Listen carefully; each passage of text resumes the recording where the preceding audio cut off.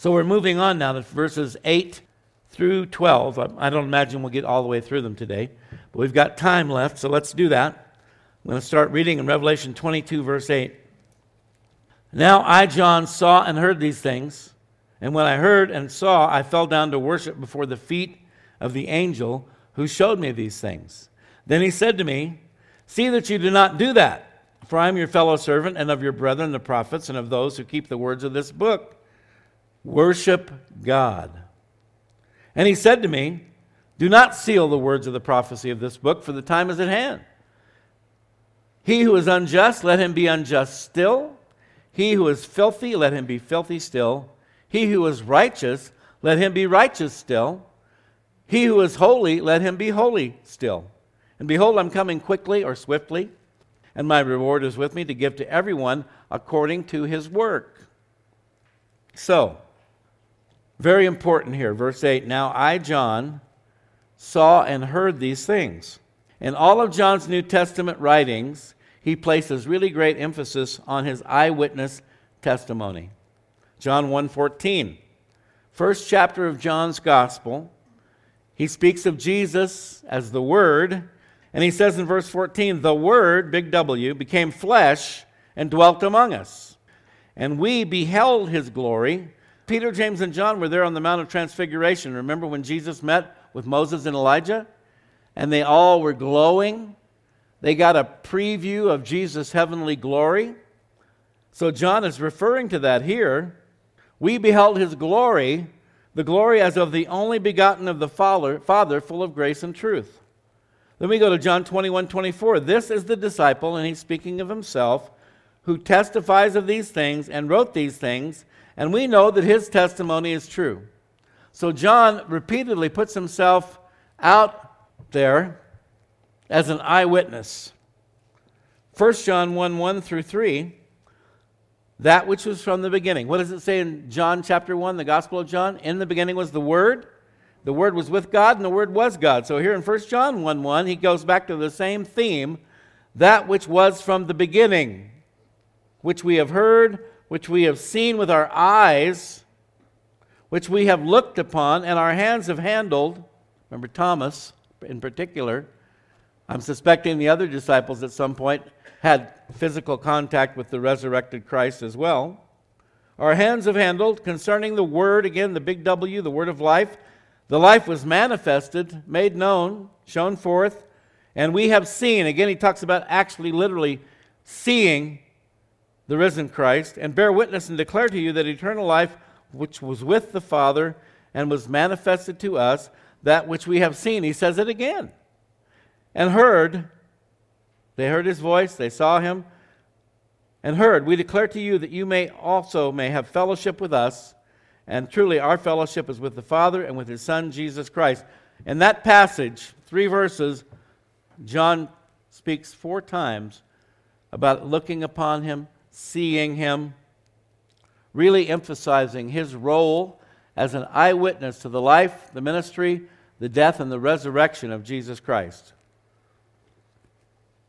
And then he says, when I heard and saw, I fell down to worship before the feet of the angel. John's so blown away by what he's seen and heard, he does something he probably wouldn't normally have done. He spontaneously falls down at the feet of the angel. And it already happened to him once before during this receiving of this revelation. In verse 19, verse 10, I fell at his feet to worship him, but he said to me, see that you do not do that. I am your fellow servant and of your brethren have the testimony of Jesus. Worship God.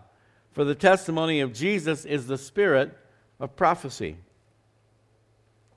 Worship God. And that is an admonition that we all need to take to heart. You know, some people do get obsessed with different icons, if you will. You know, I've been in people's houses where they had little angels everywhere. And I'm not legalistic about it, but we have to be careful. We're told in the 10 Commandments not to make any graven image unto God. And Oliver Cromwell, the Puritans in England, they banned all images from the church, even the cross. I think that may be a little extreme.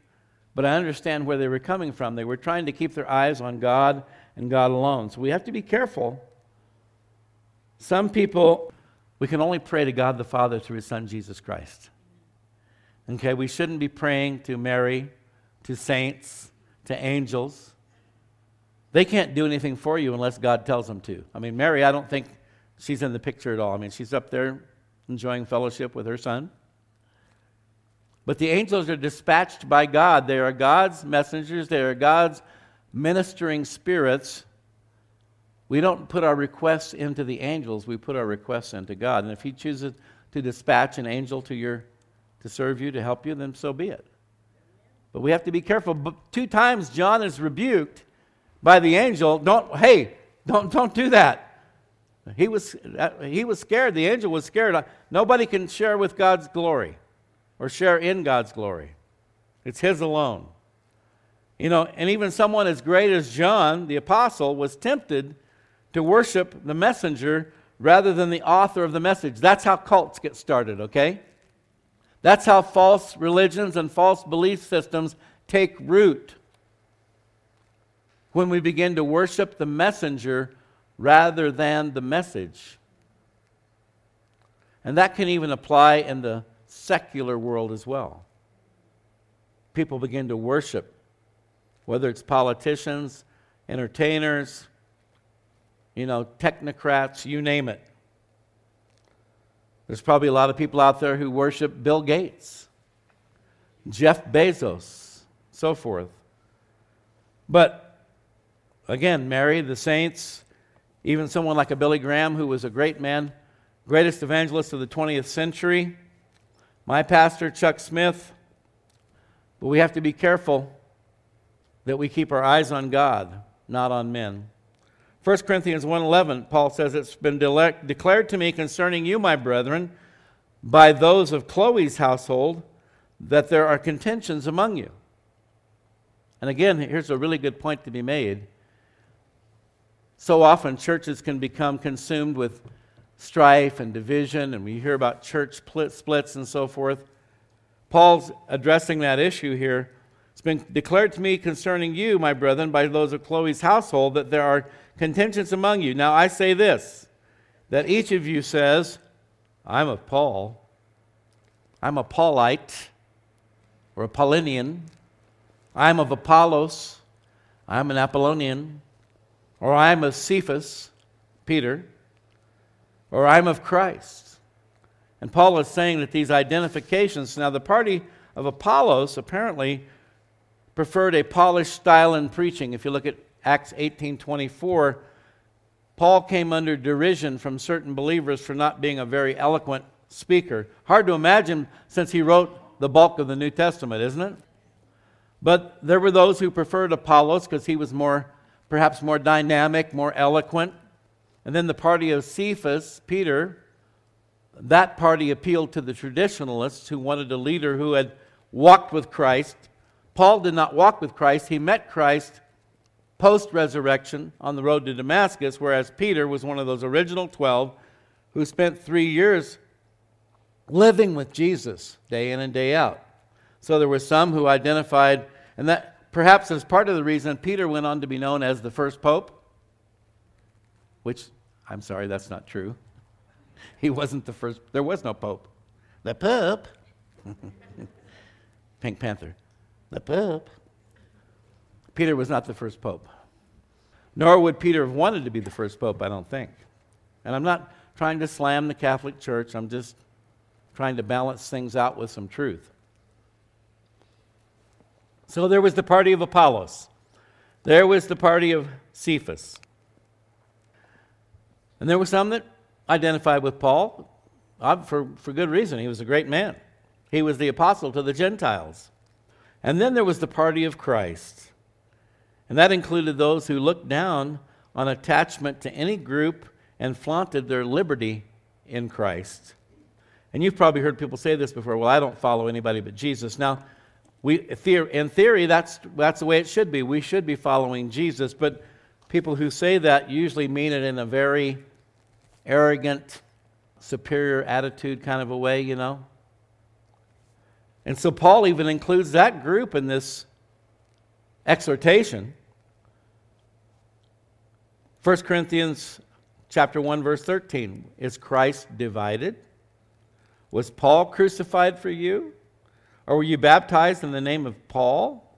I thank God that I baptized none of you except Crispus and Gaius, lest anyone should say that I had baptized in my own name. Yes, I also baptized the household of Stephanas. Besides, I do not know whether I baptized any other. And Paul's saying, if you're going to start looking to me as your Savior instead of Jesus, then I don't even want to be associated with that. At the very least, and I'm sure you can think of many other examples of your own, at the very least, this attitude leads to quarrels and division in the church, what we commonly call denominationalism. If you've ever wondered, why are there so many different denominations? Well, this gives you a little bit of an indicator, doesn't it?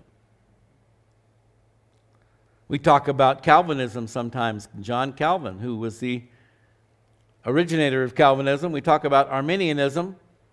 The origin of Arminianism comes from a guy named Arminius. And so we get these theological persuasions that are introduced into the church by various individuals.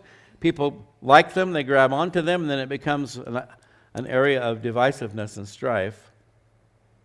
So at the very least, it leads to quarrels and division in the church. At the worst, it leads to deception, as I mentioned, cults. Joseph Smith, the founder of Mormonism, Mary Baker Eddy, Reverend Moon, Benny Hinn, but he's another one, I believe, who has led people astray with false teaching. David Koresh, remember that Branch Davidian down there? And even Mohammed, who now today you would have to argue that they call the three great world religions, Christianity, Judaism, and Islam. The only problem is Christianity and Judaism both worship the same God, the God of Abraham, Isaac, and Jacob. Yahweh, Jehovah, the one true God, the creator of all things. The Muslims worship Allah, who is the devil in disguise. That's the difference.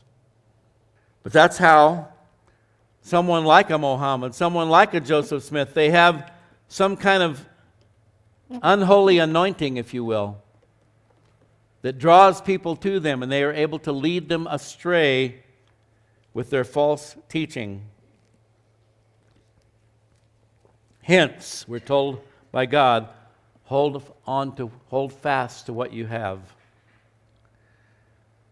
Now, I'm not saying we should be loyal and faithful to the leaders that God's established in the church. Nothing wrong with that.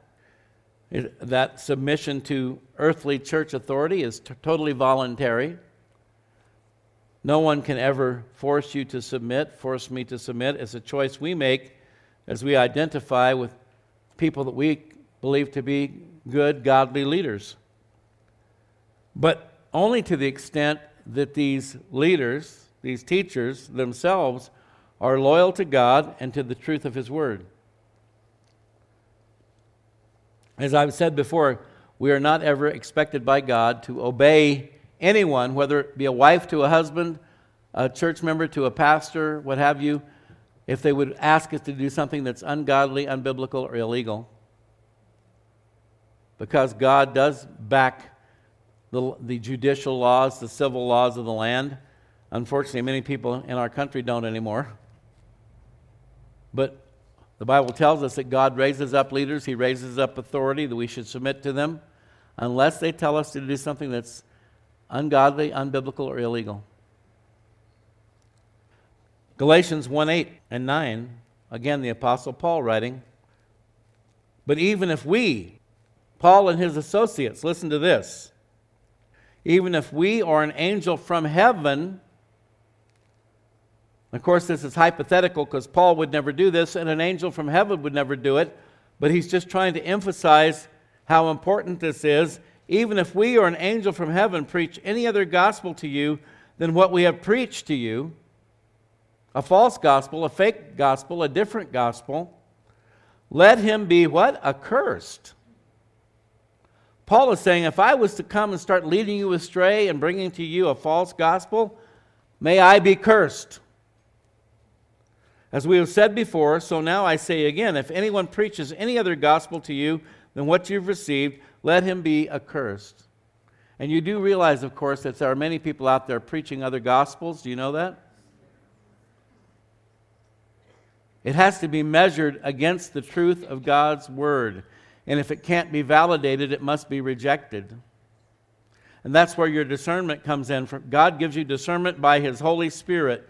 And rather than go by what feels good or what sounds good, we have to go by what the Spirit of God is telling us through His holy Word.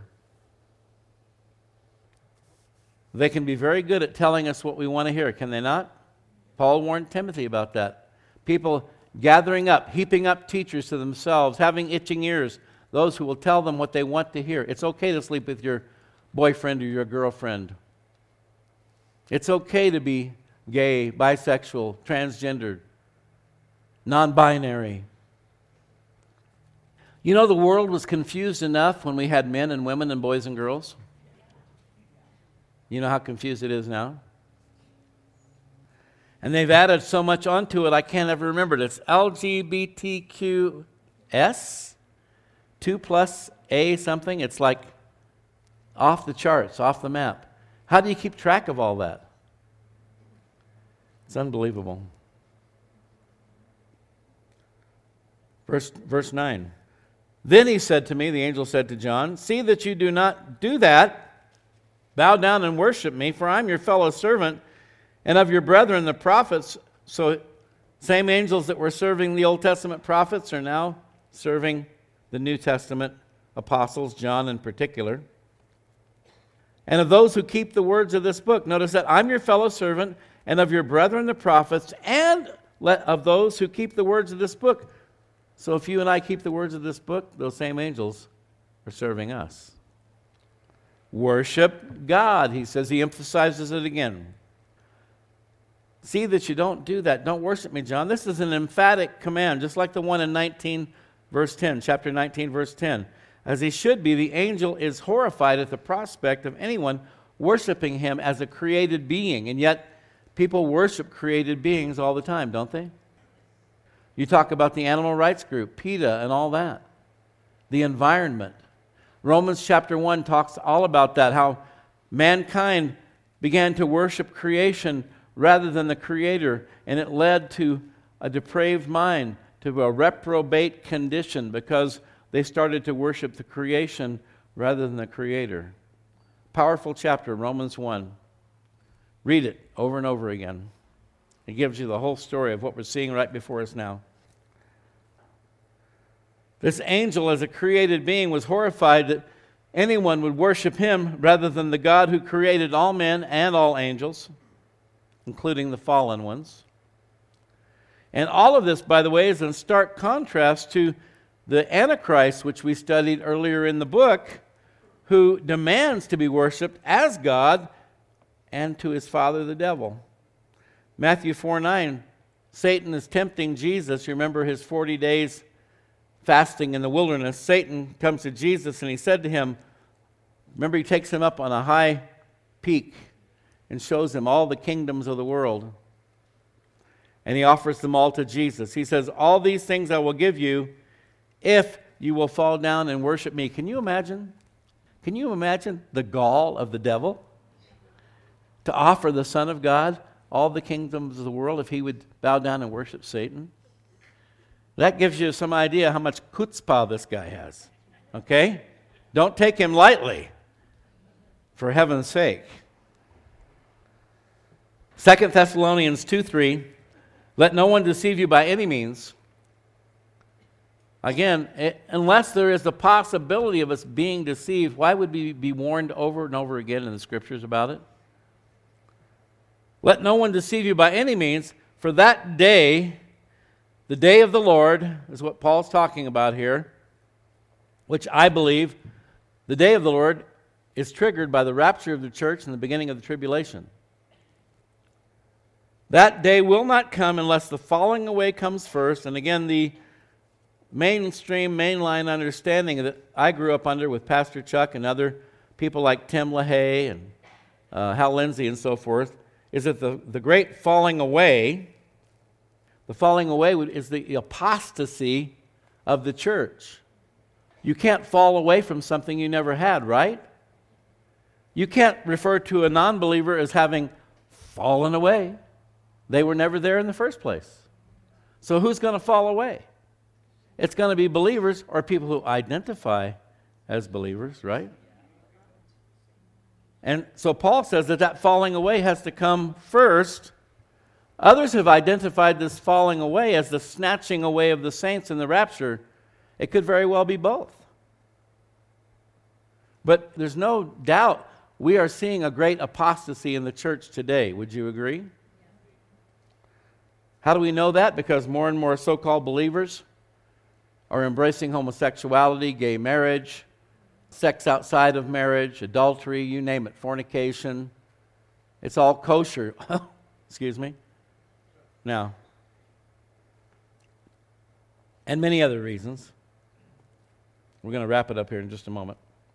Unless the falling away comes first and the man of sin is revealed, the son of perdition, this is the Antichrist, folks, the man of sin, the son of perdition. You know who else is called the son of perdition in the Bible? Judas. Why? The Bible tells us in the Gospels that when Judas made the decision to betray Christ, Satan entered him. There's another person that Satan is going to enter, and that is the Antichrist, the beast, who opposes and exalts himself above all that is called God or is worshipped. So he sits as God in the temple of God, showing himself that he is God. This is that abomination that causes desolation halfway through the tribulation when the Antichrist prances into the temple and proclaims himself to be God. And so this is in direct contrast to what the angel's telling John. Oh, don't go there. Don't worship me. I'm just a created being like you. Worship God, the true God, the creator of all things. And again, John was just reacting in the emotions and dynamics of the moment, but it's here to give us a very powerful lesson that we should look to and take heed to. And so that takes us to the end of today. Let's stand. And again, I want to do something a little bit different today. And historically, I'm not the kind of person to do this kind of stuff, okay? I was never known as Mr. Warm and Fuzzy. Although I do have love. God has put his love in my heart. I love you guys with all my heart. But it just came to me during the week. I was thinking back to several weeks ago when we laid hands on and prayed for each other. And I felt like today, I don't want to get weird here, but first of all, if you have a prayer request, raise your hand, okay? And God sees those hands. All right, but now I want everybody to join hands, okay? I'm just sensing the need. We need to get closer and closer to one another, folks. We need to get tighter and tighter. Do you realize we're in the last days? We don't have any more time to be aloof, to be distant, to be separate from one another. We need to join together like we never have before. The time is short. The times are perilous. You don't want to find yourself out there on a limb with nobody to back you up. We need each other. And I felt like we needed to join hands today, okay? I guess I better do it with these guys up here. I don't want to be a sayer and not a doer. All right? Let's pray. Father God, in Jesus' name, we thank you, first of all, for the power of your word, the truth of your word. And we pray, God, you'd help us to hold fast to that which we have, to not let anyone steal our crown, not let anyone lead us astray or deceive us, seduce us, reduce us, but we would stand firm and stand strong in our faith. That faith which was once for all delivered to the saints, Father. Not any new baloney that's coming down the pike, not any fake easy believism, not any reinvented Christianity, but that faith that the apostles set forth and laid down once and for all as the foundation of our faith. Lord, we lift up now all the prayer requests, the hands that went up. You saw them, Father. And Lord, you tell us in your word that whenever two or more agree as touching anything, that you would hear that prayer, Lord. And so we want to agree together for healing this morning for those who have physical issues.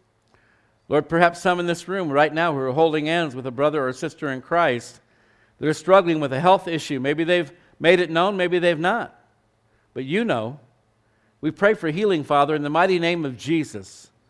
Lord, for your glory. We're not seeking glory for ourselves, but we would love to be able to give that testimony, Father, of your healing power at work in our lives. So we lift up everything from allergies and asthma and COPD and cancer and leukemia and whatever it might be, Father, that you would conquer all these illnesses and bless your people with health and strength, that we might continue to serve you and glorify you on this earth until you see fit to take us home. Lord, we lift up mental and emotional issues. Those can be just as devastating, if not more so, than the physical ones. We pray for healing, Lord, from bipolar, from schizophrenia, from depression, anxiety, worry, fear, doubt, unbelief, anger, bitterness, resentment, unforgiveness. Lord, cleanse our hearts and minds. Take these things from us. We repent of them in Jesus' name, and we give them to you, Lord. We ask you to take them from us and purify our hearts and minds in Jesus' name. We pray for relationships that have been damaged or broken, that you, Lord, you are the healer. You're the one who restores and rehabilitates and repairs these relationships, whether it be a marriage, a friendship, a relationship with a neighbor, a coworker, a relative. Lord, we ask for healing and restoration of these relationships so that we have opportunity to continue to be a witness for you, Lord, and to encourage those around us. And for healing of families that have been broken, God, children whose hearts have been broken. We pray for healing and restoration in Jesus' name. And Lord, we pray also for financial issues. Lord, we don't want to focus on the material. Your word tells us that your kingdom is not a matter of eating and drinking, but of righteousness, peace, and joy in the Holy Ghost. And yet, we do live in a material world, Lord, and we have to deal with that on a daily basis. So we pray that you would take care of us, provide for us as you promised to do. Help us to be good stewards over the resources you blessed us with. Help us to help each other, that no one would go hungry, no one would go without those basic needs of life. Lord, for those needing jobs, we pray that you provide the very best job possible. Lord, those who need a rescue or a miracle financially, that you would bring that about for them. We thank you that you hear our prayers. You do answer our prayers. We give you praise and glory and honor in the precious name of Jesus. Amen.